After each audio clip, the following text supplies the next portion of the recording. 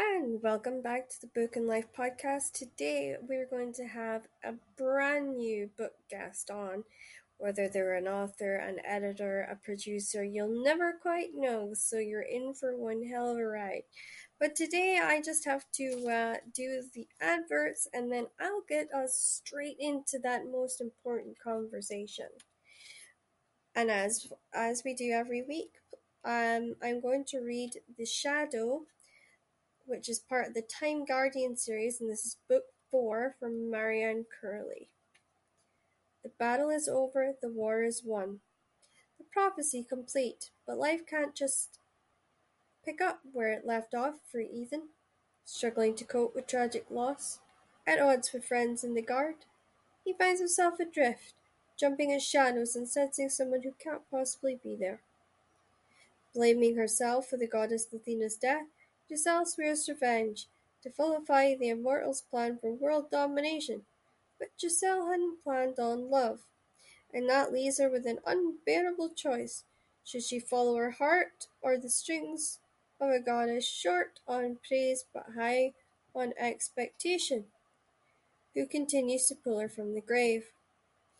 As the Guard and the Order battle through the past and into an impossible future, darkness lurks round every corner.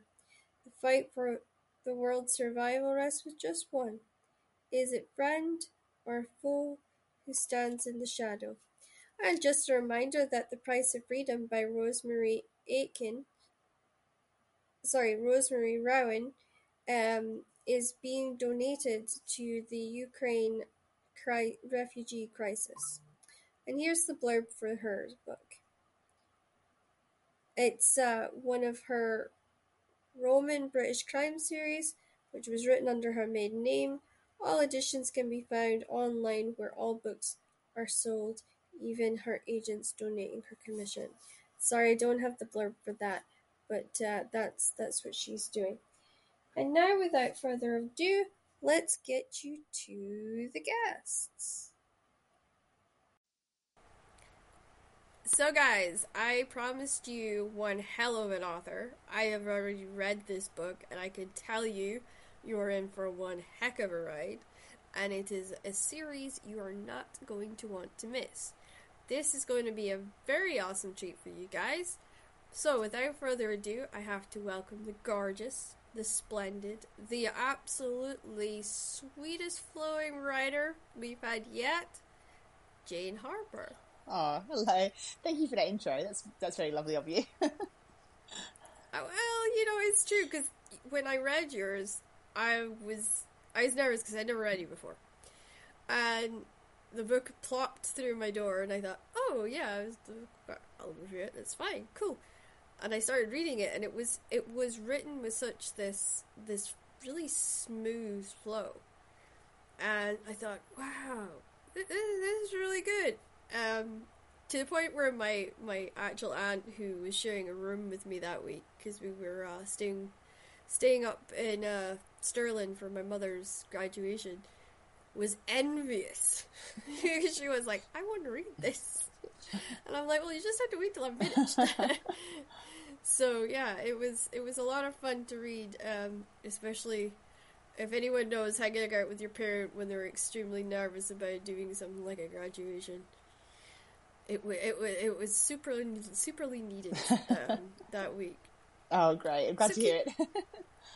So can you tell us about the book and sort of where your idea for the series kind of came from? Yeah, sure. So Exiles is the third and final book written with the main character Aaron Falk, who I introduced in my first novel, which was The Dry. So I write Australian mysteries. They're all set in different locations in Australia, but they're all kind of similar tone and feel. There's kind of a lot of sort of small communities and secrets, old secrets to be uncovered, and hidden pasts and things. So Exiles is set in the lush sort of wine country South Australia.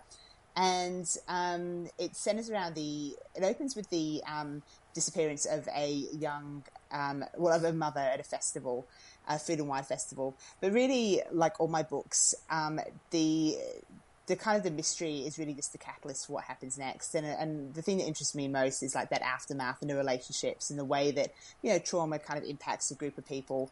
Yeah, so, you know, it was a lot of fun to write. Like, knowing this was going to be the third and final one for Aaron Falk was, you know, a bit of a different experience. But it was great. Yes, it was a great novel to work on. Was it sad to sort of bring his story to an end?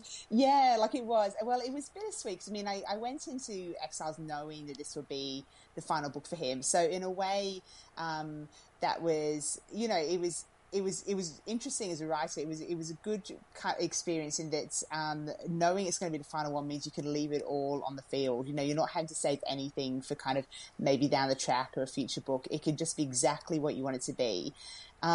And, you know, I wanted to make this the final one for him because I actually, you know, people have asked, you know, is it because you want to move on or you've had enough of writing about him? But it was completely the opposite. I mean, I love writing about him. He's been with me since the first book. But I feel like endings are so important in fiction. And I wanted to give his character the ending that he deserved, and an ending that was worthy of a character who has really given me so much as an author. I think endings are the hardest, you know, because you are, in a way, kind of like you have to grieve that loss of that character because you kind of get so used to writing them.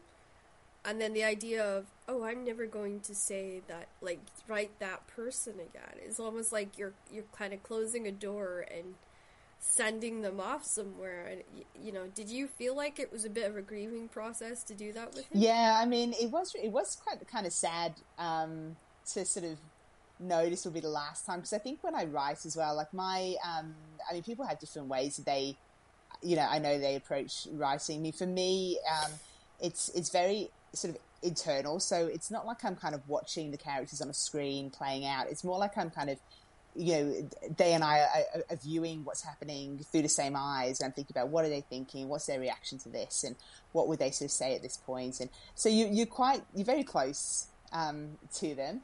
And, you know, when I was writing Exiles, I knew that, you know, this was the last time I was going to be as close to Aaron Falk as a character. But at the same time, it was lovely because it was kind of, you know, it was a whole 300-page kind of goodbye letter to him. It was, yeah, I kind of enjoyed spending that time with him. And I hope the readers do as well.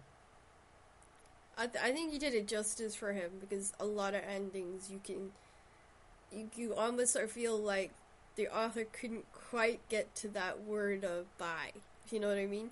Like, and you did it so warmly that you could tell, like, the love that you had put into him. It really shone through. Oh, thank you. So, in a way, like, what made you decide that his last book needed to be in wine country? What made you pick that specific area? Yeah, so there were a few factors. So settings are always really important in my books. You know, for me as an author, I think, you know, I always want, you know, all the books set in Australia, but they're in different parts. So, you know, I've had outback, I've had bushland, and so I think really early on about what the setting's going to be, and I want the setting to support the story. So there were a few practical things that went into it, I guess, in a creative sense. So I knew that I wanted it to, it does, you know, Falk at heart is a country boy. So I wanted sort of a setting that kind of supported that aspect of his character and brought that out. There's a, you know, sort of a dark thread that runs, I think, through any sort of crime mystery novel, but there's a lot of light in the novel as well. And I wanted a setting that also had that sort of, that sort of joyousness about it. It was a really beautiful part of Australia. And also in this book as well, Falk meets up with family friends, the Reiko family, who we meet in the first book, my debut novel, The Dry. And probably nobody else remembers this, but I remember it. And Reiko's family is from South Australia. So when I knew that he was going to connect with them again, that kind of turned my head, you know, in that sort of direction. On a more kind of away from the computer, my reasons were a little bit more probably self-motivated, in that the last two books I wrote, it was so Lost Man was set in like deep outback, which involved kind of going out, like, you know, this huge drive across the desert, completely sort of deserted, real sort of hostile landscape. And then the following book was The Survivors, which was set in the rugged kind of coastline of Tasmania. And for both these books, I did, you know, on-the-ground research trips. And for The Survivors, I was I'd given birth 12 weeks earlier to my second child, and I had to go and research sort of scuba diving in the Tasmanian waters, and I was sort of zipping myself into this winter wetsuit, about to be plunged into this freezing. And I honestly thought, you know what, Jane, next time you could do something, you could do something easier, yeah, it's somewhere nicer and warmer. Why don't we just go to wine country? Yeah. No, I totally get that, because for me, like, I know settings are hugely important for me to capture that excitement. So yeah, when I went to LA, because I had, this book that I was setting in LA, and we decided to go out there, I was the same. I was sitting there, and my husband's complaining because it's hot and he doesn't like the heat, and I'm thinking, I'm enjoying this is great. And I'm thinking, maybe next time I should go somewhere a little bit cooler, because he's not looking so hot. So yeah, I get that, really. That's right. It's one thing to set a book somewhere, but you've got to actually live it for a while as well. And that's that's kind of the burden you've got to bear, isn't it? Yeah, and bless him, he is a traditional Scottish guy, so the heat wasn't so nice on him. Whereas I'm like, and he's like, I'm gonna be a puddle in a minute. Yeah, I also learned not to trust him with the air conditioning unit. Yeah, right.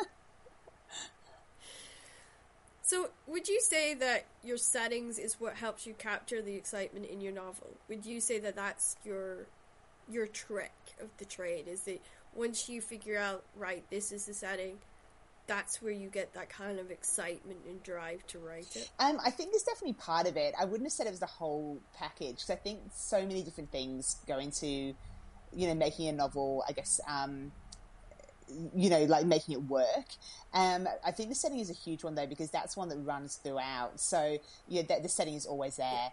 And the setting can kind of, as an author, it can help you out. It can really add something to the page. So it sort of gives you that natural lift. If the scenes that sort of need a little bit of a pick-me-up, if it's set in somewhere that's sort of particularly interesting or a really beautiful location, it kind of gives it that extra little kind of...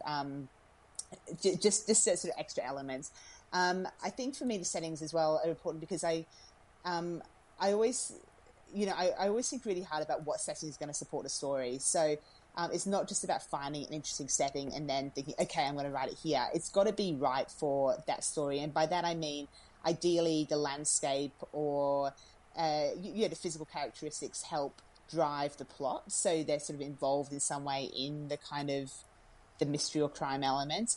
And then secondly, they lend themselves naturally to the characters you need. So you need people who would believably live in that area or visit that area, or are shaped by the facts whether they've grown up there or they're newcomers. So it's those things that kind of, I think, help build the authenticity. I would totally agree, because when I did Marie's World, I had Chicago as the sort of dark element of the story, where this is a place she didn't want to ever go back to, and here she is back there, kind of. So yeah, I get that, because I had 3 locations which I kind of juggled a little bit.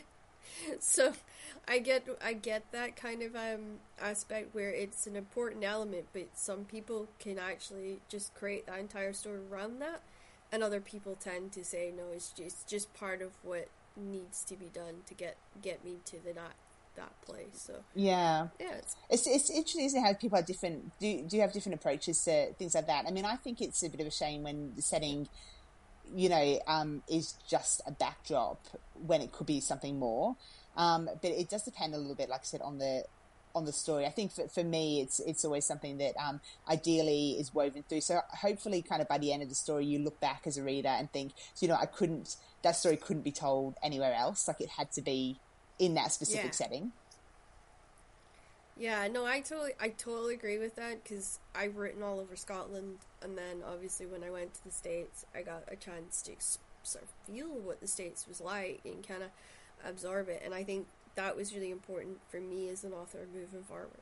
Do you think you'll write one outside Australia? Do you think that might be a next thing for you? I can't see myself doing it right at this now, or possibly even ever. I think partly because I think things like the research is so important, and I feel like being part of I don't know, that kind of on the ground feel. It would probably only be the case if I actually went to live somewhere else and I was really sort of ingrained in that community and that sort of setting, and that would maybe inspire something. But the thing is as well about Australia, it's so diverse geographically. There's, what more could you want? There's everything, any story you want. Exactly. There's a setting that would suit it really well. So which character would you say out of this book was your ultimate favorite that's sort of stuck with you? Well, I think, it's hard to go past Aaron Falk as the main character. That's, just that he is such a sort of special person to me. But to sort of, in terms of the other ones, I mean, I really, I like Greg Rako, who is his friend that he reconnects with, that we first met in the Dry. I really enjoyed as an author, I think, kind of figuring out where Reiko would be and what's kind of happened to him. I really love Reiko's relationship with his own wife, with Rita, and their dynamic, and the way their friendship with Falk has kind of developed sort of off the page, really, but kind of, over the last couple of books, and then comes back into focus in Exiles. That they were, they were a really kind of fun sort of trio. Falk and Reiko and Rita, where I love the scenes where they were all together. So what made sort of the Iron series so special for you? Was there one specific trait or one specific thing that made Iron just capture your heart and take it with you, like with it? There were not really, actually. In that, one of the things I sort of, I guess I like to kind of, a myth I like to kind of bust, I guess, for aspiring authors, is this pressure to create a compelling character from the outset, because I think that is really overwhelming and quite intimidating. And you sort of think, you think about these characters from literature you love, and you think, wow, how did that author come up with that great person, And for me, it's the character development is a different process. And I mean, for Aaron Falk, as meaningful as he's become for me, he was exactly the same as the others. And the way that happens for all the characters for me is that they are characters are a function, and they are a building block for the book in the same way as language or setting or decisions about red herrings or anything. They don't have to be three-dimensional real people at that start. They're tools to help you tell the story. So part of developing the characters is thinking, who is going to help me tell this story? Who are they, and what do they need to do? What do they need to bring? So for Falk, when I was developing his character in the Dry, I wanted someone who, in the Dry, it centers around a farming family where a family is found dead, and he's returned to this town that he's been sort of an outcast from for many years for the funeral. And I wanted the main character to be someone who knew this family that was found dead, but at arm's length. So he used to be close to them, but now he's not. He used to know the town, but now he doesn't. He's an investigator, but he's not a homicide investigator. So he's not comfortable in the setting, and he's not going to come in and show these country cops how it's done. He's a very much fish out of water. And that was sort of just slowly how his character developed. And, it's only gradually as a novel starts to sort of take shape that the characters do start to become more fleshed out. And I think that's the more situations you put them in, the better you know them. But for me, that takes quite a long time. And they are two-dimensional and very functional for quite a large portion of certainly the drafting process. So to get back to the original question, I think, it was when I sort of first started writing Falk, I wouldn't have thought that he would then go on to, I'd write other books about him particularly. But by the end of it, and the way readers embraced him, and then, the film adaptation of Dry came out, and readers just, they asked me about him a lot, and it just really felt like he had, this sort of final third book in him to kind of really bring his personal narrative to the ending that I wanted to give him. That's great, because I think we get so invested in them over the time that because people don't realize we don't just write it one time and that's us. We spend months and sometimes years going over books and editing them and taking them apart and flipping them and changing them to get it to where we're really happy with it, and we think that the readers will be really happy with it. So I get that kind of struggle, with starting out with this just very flatline character and sort of building the layers as you're building the novel. So yeah, it's lovely to hear somebody else being able to say, "Hey, yeah, I get this." Yeah. And I think as well, when you're starting out, it's you do have a lot of pressure to when you read a book, the character is fully formed because it's been through that whole process. But it's it's exactly as a trial and error, and it's okay not to know exactly everything about his character from before you've even written a book. You absolutely learn more about them when you put them in situations and think, what would they say? What are they going to order for their coffee order? All that kind of stuff. It comes out, it emerges naturally. It's better to sort of let it come out rather than maybe try and shoehorn it in at the start, I think. Yeah, and I must admit, there's so many new kind of techniques out there for creating characters, such as sitting with a notebook, and as you're building the story, you're making notes on what the character's hair color is and what their eye color is, and you build it in note form so that you never miss anything. That's one that I've actually started trying to do, because I used to forget what right. or I'd even forget that I had a dog in it. These little things do matter, I realized over time. Like, I'd be reviewing it and be like, wait, the dog in here? Where did he go?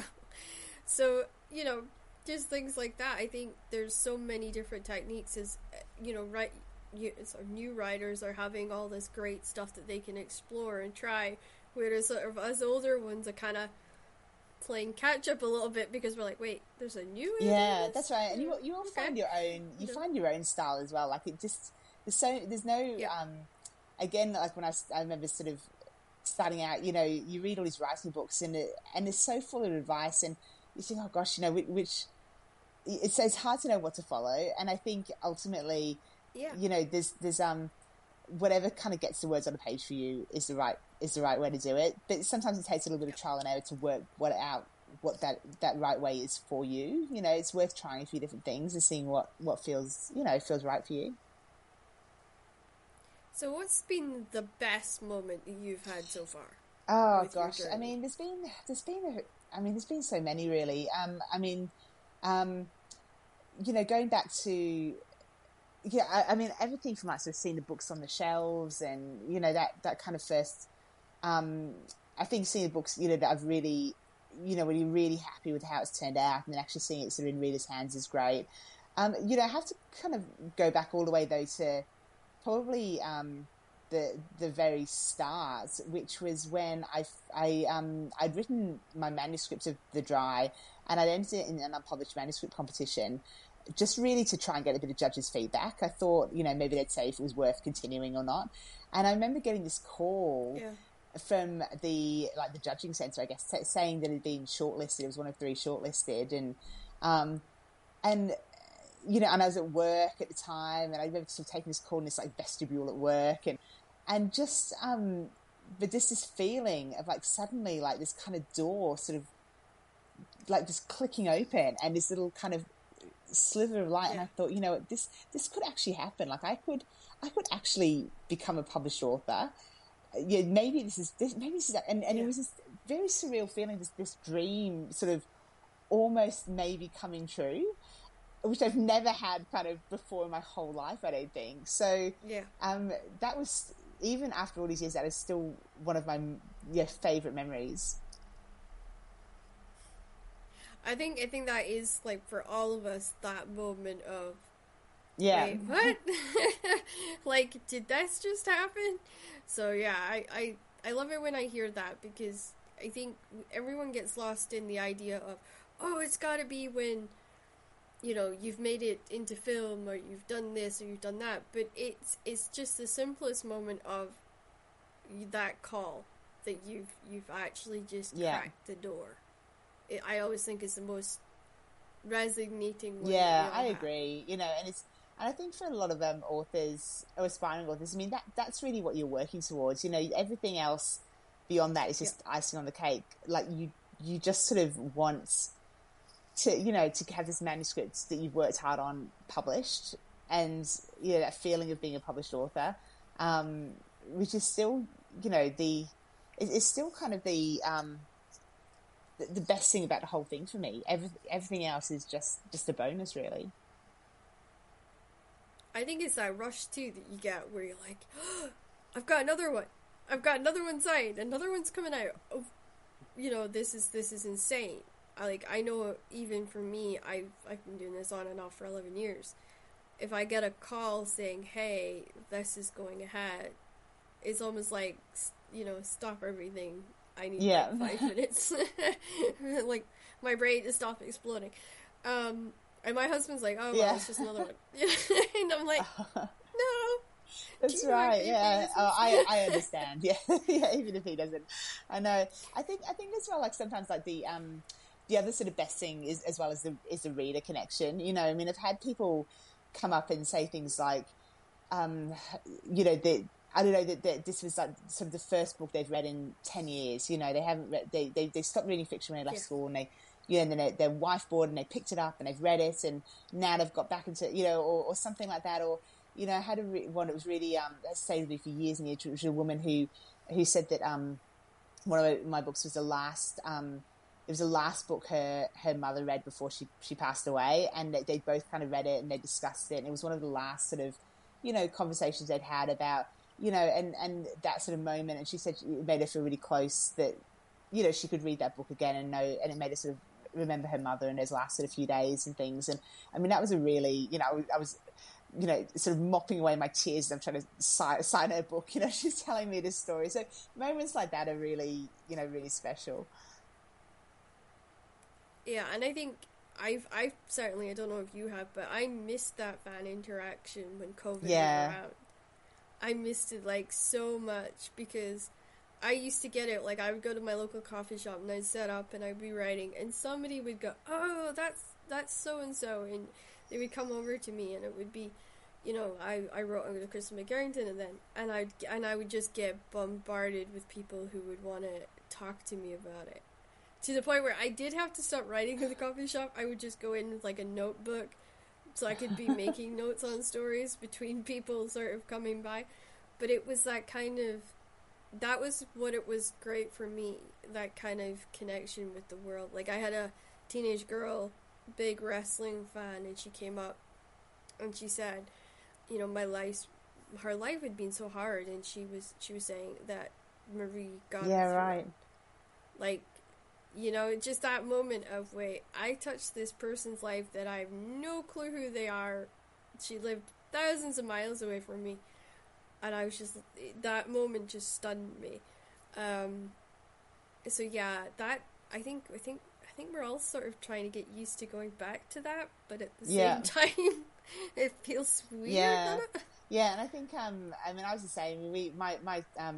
My fourth book, The Survivors, came out right in the middle of COVID, and we were sort of in lockdown then, and you really do miss that sort of connection, because I think, I mean, as we all know with our own favourite authors, you sort of, I don't know, I mean, that sort of author-reader connection is so strong, and when you really connect with a book, and it's great to sort of be able to have a little bit of, kind of interaction with the readers, and it makes, because you spend so long as an author alone, like, alone in my office, just like working by myself, and there's no one else to talk to about the book because nobody else has read it or knows about it, and so yeah, I think it's really important to try and have that time at the end when it's published, and you can actually sort of get out in the world a little bit.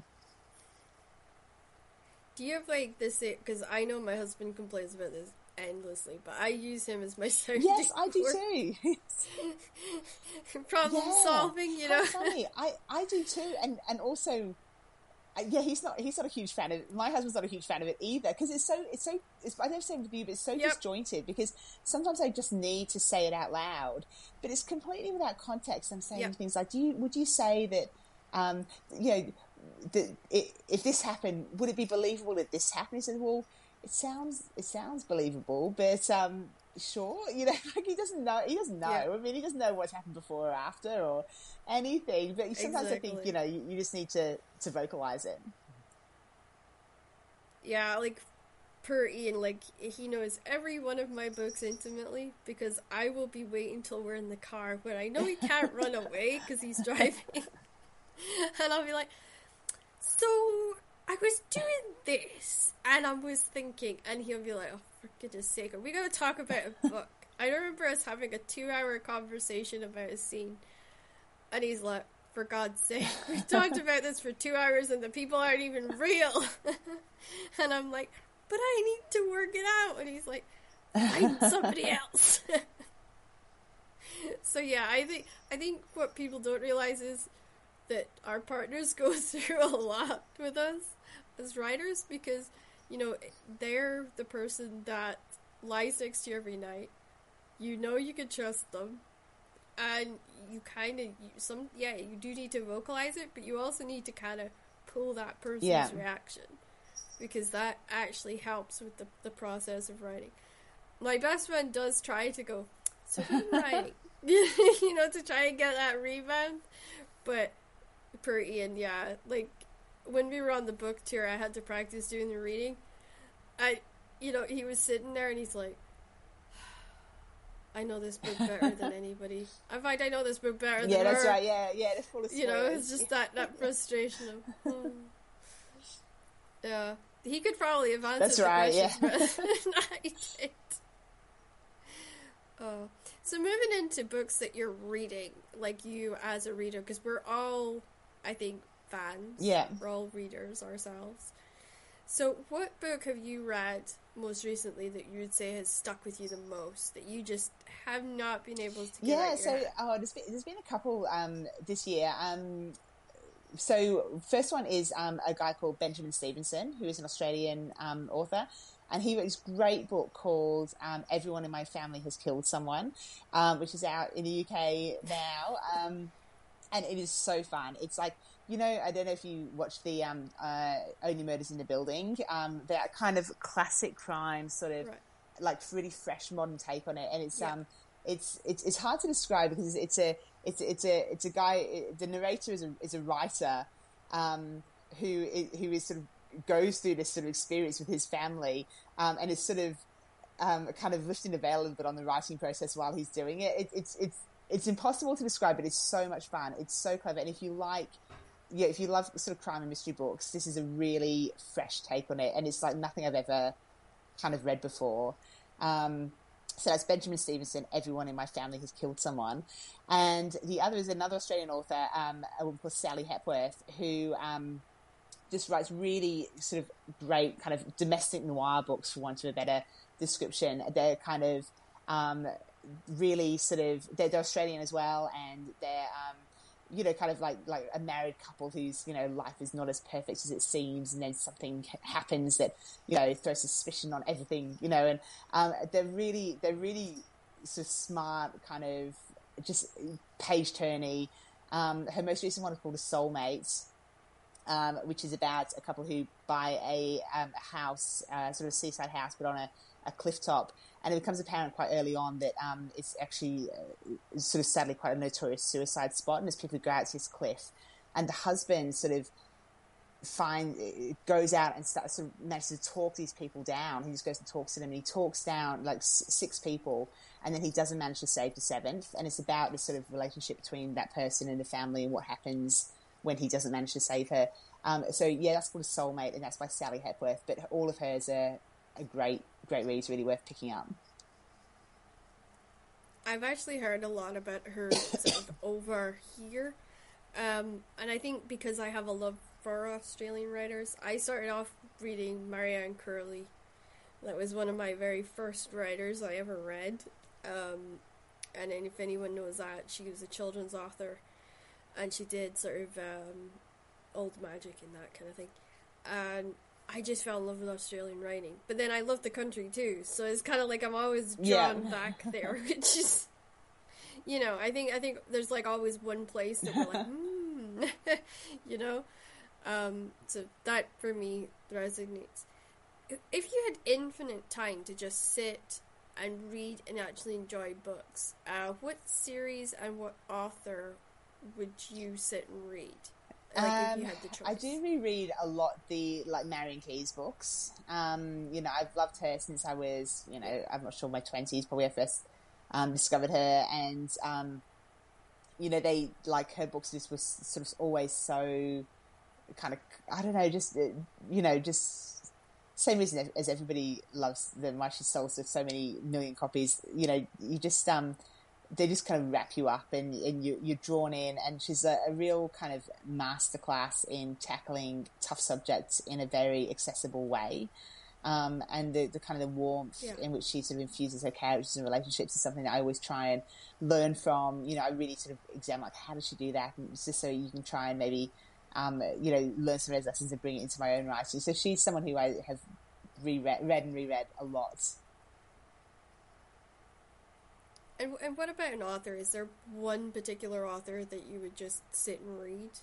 Like, is there, you know, other than her? Because you get an author for a series and an author to read. Who else do I really like? I mean, I've always really enjoyed Lee Child as well.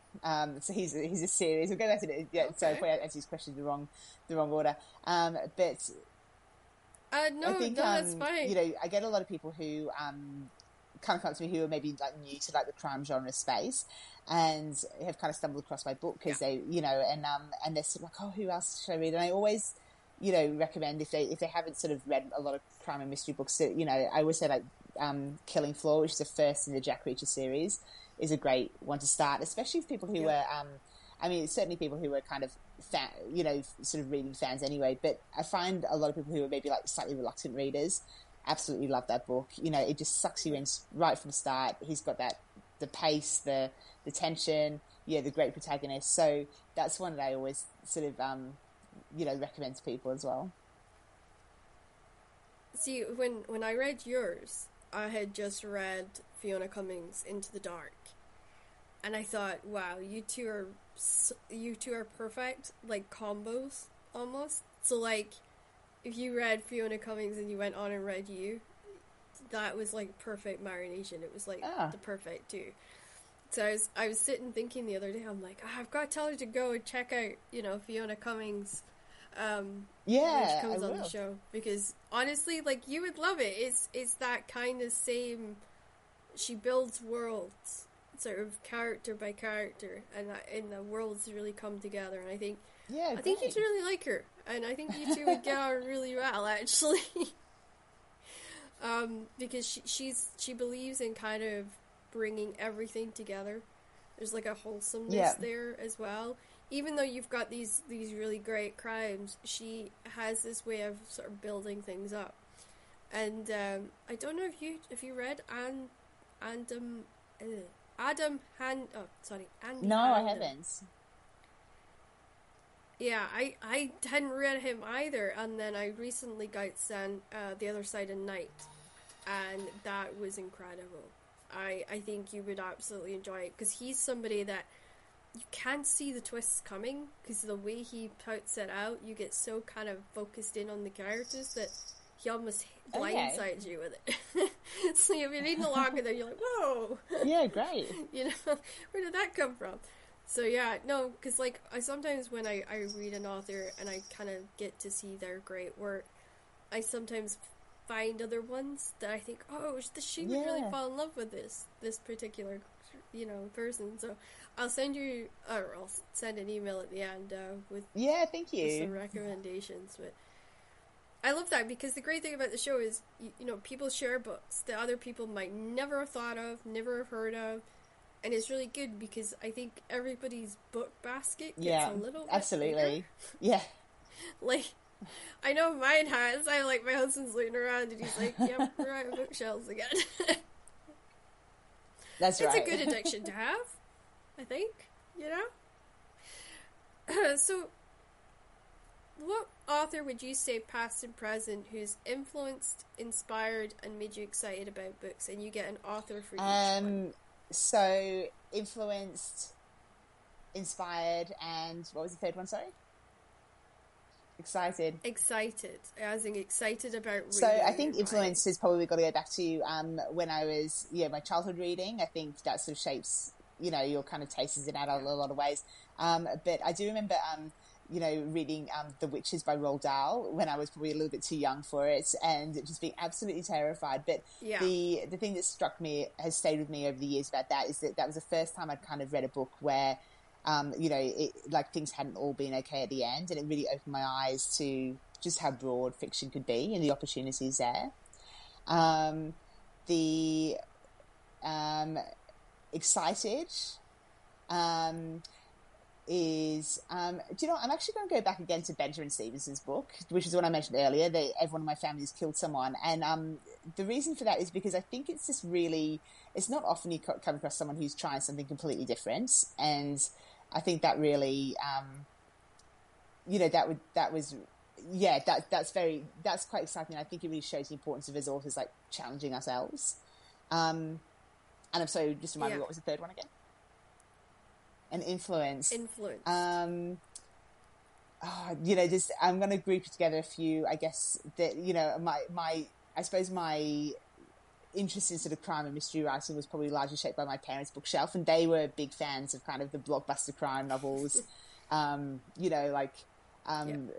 they were they would want to introduce me to like Lee Child and, Val McDermott and Ken Follett and all kinds of, different sort of pacey, page-turning reads. So, so a lot of the credit has to go to them.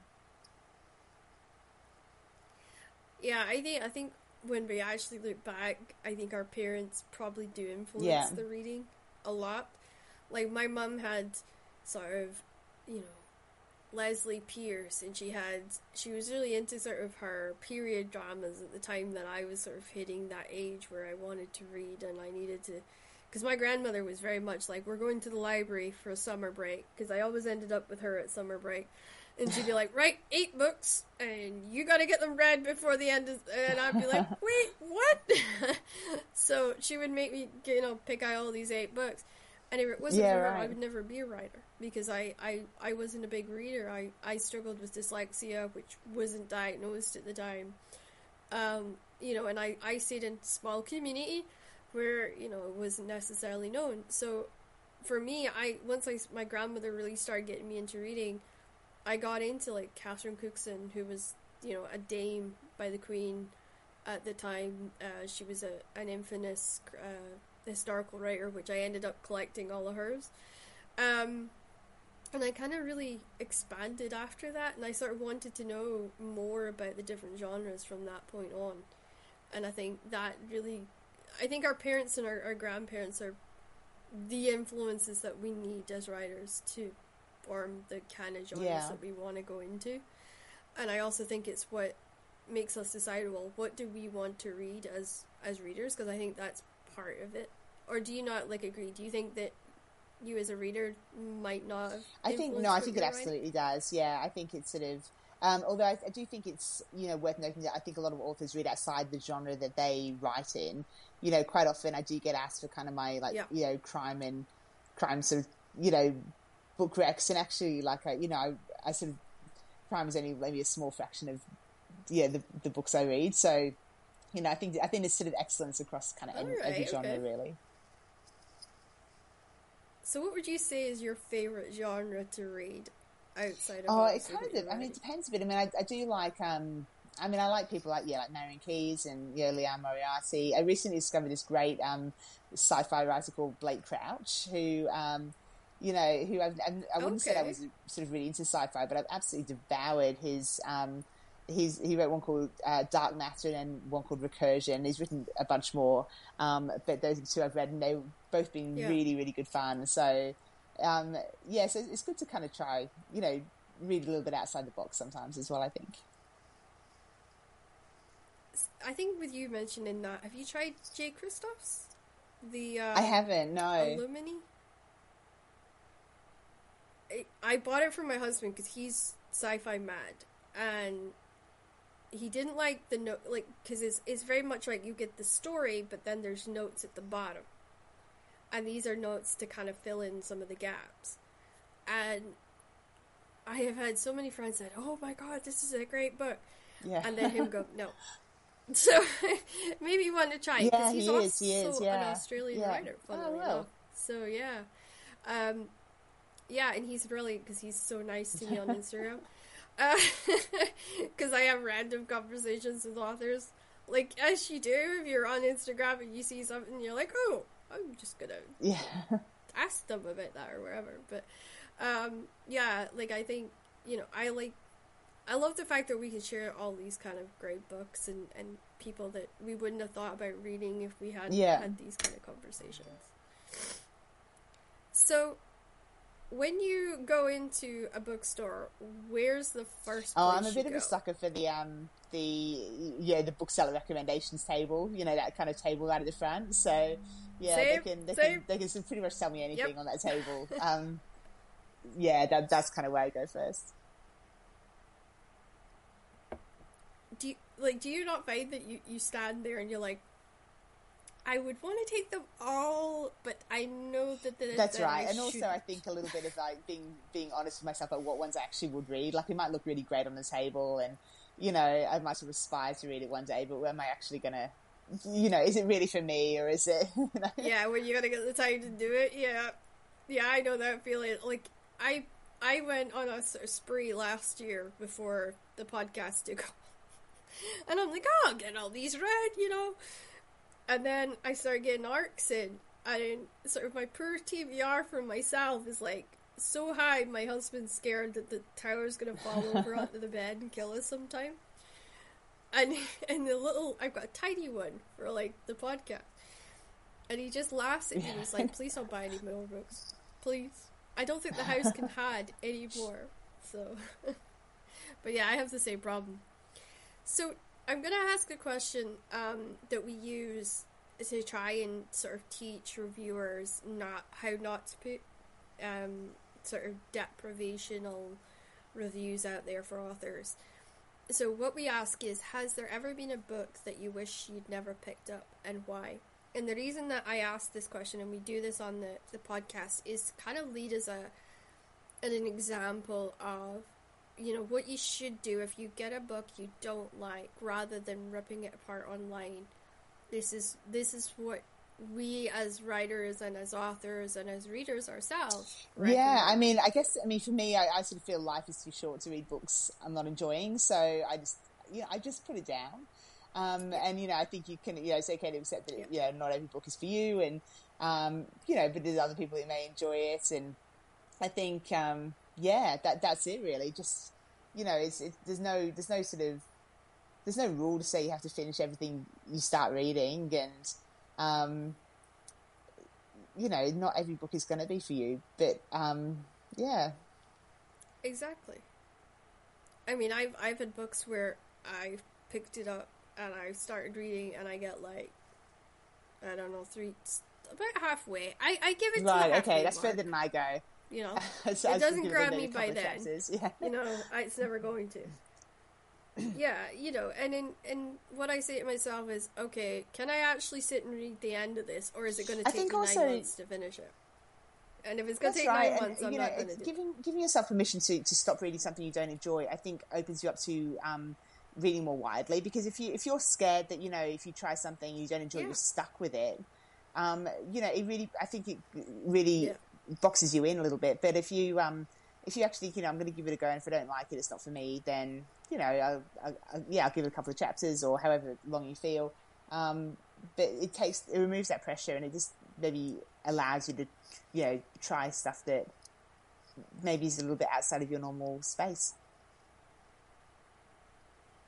And I always say, like, if you're not in the mood for that book, it's okay to stick it on the shelf and go back to it. Like, if you're in a particularly, I want a scary book, and you're reading a romance, put the romance on the shelf and go find a scary book, or, because I know we're all influenced by seasons. I know, like, at Christmas time, we all want to read a Christmas book, or we all want to, do you know what I mean? There's always that kind of, we want to get into that feeling. So I always say to people, keep that in mind. So, if you're wanting a summer read a summer book. Like, don't try and force yourself to read something when you're not feeling it in that moment. And don't be scared to put it on the shelf and go back to it. Because you could end up enjoying it really, really well at a different time. Yeah, just not at that specific moment. So moving into writing, which I love to share, because a lot of young, inspired, people are getting into writing and they're getting into the love of writing. How did you go about creating your darker characters in your story, like that darker, grittier element? Did you have to set up the atmosphere, like in the house with candles and lighting, or was it just something that you just slipped no, into? I mean, I think a lot of it is kind of organic, within the story. Like I plan a lot, so I know the endings of the books, and I know kind of what the characters need to do, and a lot of it is kind of sort of I guess building up those layers and trying to get into the headspace of why people do certain things, and so no, I don't have any kind of particularly special rituals around it or anything. I used to be like candles and music and really lock myself into, that kind of moment. Now I don't have that luxury because I'm usually writing in the car or whatever. So I'm usually like, turn the music up. Sorry, husband, you're ignored. And I do it that way. But I think it's sometimes really hard though to get into that mindset of how do I get this darkness to come through, especially if you're kind of not in that mood. Yeah, I mean, I guess that's sort of that's sort of true of lots of scenes, isn't it? Sometimes you're not feeling it, but I mean, I sort of feel like if you can go away from it and come back to it at a different time, but at some point you do have to tackle them. And then you just kind of have to power through. And I find planning helps me a lot, sort of at least knowing what's going to happen, and at least get the bones of it down, and you can kind of go back to it and try and finesse it a little bit later. It's funny you say that because I do like the chapter breakdown. So like I have the chapter and then I have I write out the bullet points. It's the only way I can do it because I'll forget half the story, half the synopsis, and I'll just go off in a tangent somewhere, and then I'll look at the synopsis and be like, oh, I need to come back this way. So yeah, I had to start doing that because I'm terrible. I do recommend to new writers, if you're kind of getting into it, don't try and do fly by the seat of your pants right away. It might work for you later on, but try and do some sort of planning so that you can actually write your first ever manuscript first. Because everyone thinks, oh, seat of the pants is so fun, it's so easy to do. It's not as easy as people think. And I keep hearing from authors who will say, oh, I always struggled in the beginning and I couldn't figure it out. So that's my big piece of advice for today is try planning first before just trying to write it in one sitting. Because if you're doing a really big word count like me and Jane does, you can't write it all in one go. It's not possible. So, take your time, sort of think it all the way through, plan it out, and you'll find that you'll actually get to I agree. I mean, I think even if you just plan out the difficult bits, or at some point you're going to have to work them out, you may as well do it sooner rather than later. So what inspired, well, I mean, you said your parents was a big inspiration for your genre, but was there anything else that you would say pushed you to put your writing voice into the I think genre? really it was just I was trying to write books that I think I would enjoy reading, and I do like a book with a bit of mystery, and it doesn't necessarily have to be crime, but I mean, like I like sort of questions and answers and a few twists and turns, but I also like kind of characters you feel you can get behind. So so I always just try and think it's something that I personally would pick up.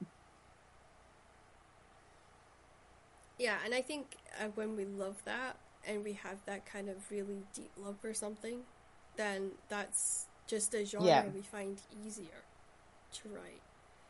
And we can just get swept away with it and just be like, oh, yay. Because it's that easy comfortness of, well, we know what the genre expects of us, and we know the rules, and we can play ball with it.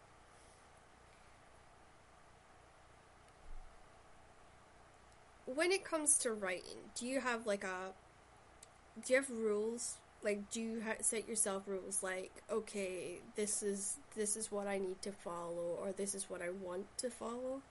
Or do you think to yourself, right, okay, I know the what's expected of crime, so these are going to be my rules that I No, I can't mean, I break? try and make it sort of work a little bit more organically, as much as I can. And I think, the one of the beauties of writing your own book is you can shape it however you want. So you can avoid things that maybe you don't enjoy in other books. So yeah, I sort of try and Yeah. I always try and make sure that the characters are kind of authentic to the setting, and that they're people that you would want to follow, especially the main character when you want to follow through. And I want to make sure that the crime sort of and the mystery makes sense in the end. So I do a lot of planning around that. But no, I think it's kind of a bit of a case by case basis, and you try and follow the story where it takes you, really. Yeah, I because I write I went into a genre and I thought, right, okay, this genre doesn't exist. I'm gonna just launch it myself because I have a love for sports romance, and at the time, sports romance wasn't, a thing. Um, and of course, what happened?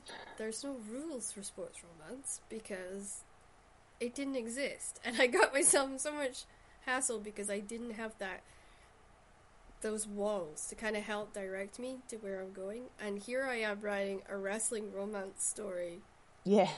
kind of without rules, and it did. It put. So, last question for the writing section: what character have stuck with you the most? And is there a character you wish you could write more about? I think, I mean, the Aaron Falk has, really sort of stuck with me. I mean, he's been with me for 3 books, so he's kind of he is like a big one. I really enjoyed writing, there's a guy called Nathan Bright, who is he's the main character in my third book, Lost Man, and that was a really fun one, because he was a sort of outback guy. He was really different from anybody else I've kind of written about. I'd almost love to kind of revisit him, but that book was such a standalone. There's no real opportunity for that, unfortunately. But yeah, those are two that have really sort of stayed with me, I think. Is there a series that you're dying to write, or is there a standalone that we can really look forward I to? haven't really got anything in mind right now. I'm sort of not really one of these authors who has like loads of ideas, kind of a whole barrel of ideas. It's just more, like one book at a time, one idea at a time. So I'm not even really sure what the next book will be. I'm still like this really entering that kind of thinking stage. So, quick question for life. I myself have long-term health illness that makes me slow down and appreciate day. What would you say is the thing that makes you just appreciate everything that you have? I think my children keep me very grounded. I sort of sometimes sort of get a bit overwhelmed by book stuff and that kind of work stuff that's related to that, and it can sort of feel bigger than it is. And then I sort of think really, like I look at my kids who are 6 and 3, and I just think that the book stuff is really just kind of an extra thing in my life. Like they are, they are really important to me, obviously, and I think as long as they're happy and well and stuff, that it does help me keep things in perspective a bit more.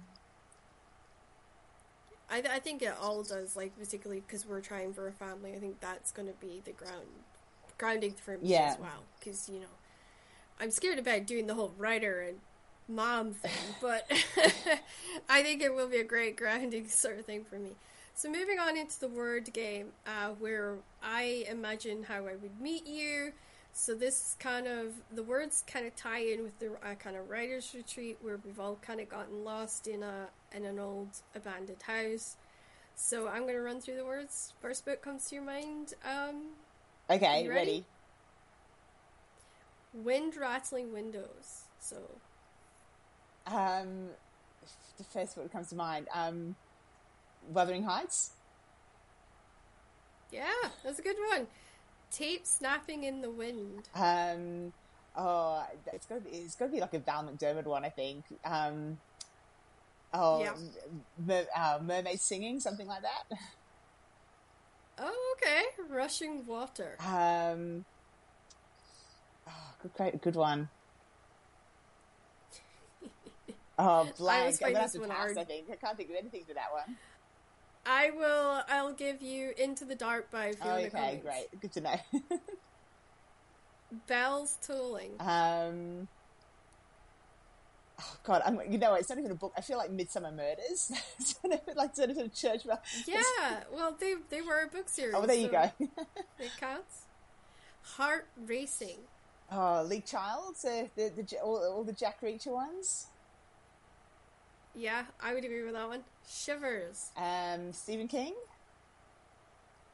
Yes, I'd say That's all it, of yeah. his just covers that, right?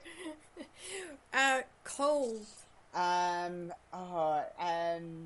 Nesbo. Oh, okay. Pins and Needles. Pass. That's a tough one. I'll give you that one. It's a tough one. I think of The Round Tower by Catherine Very Cookson. good. Yeah. So you survived the Book and Life podcast. It has honestly been a pleasure having you. I really hope you want to come back, and next time we will just talk the entirety of your book for an hour. Because now the readers know you, the listeners know you, and they'll be able to go, I know that author, and they'll wanna listen to it. So it has been an absolute pleasure. Guys, you're going to want to come back next week because we have another cracking author in store for you. I swear it gets better every week. And see you all again next week. Jane, it's been a pleasure to have you. Thank you so much.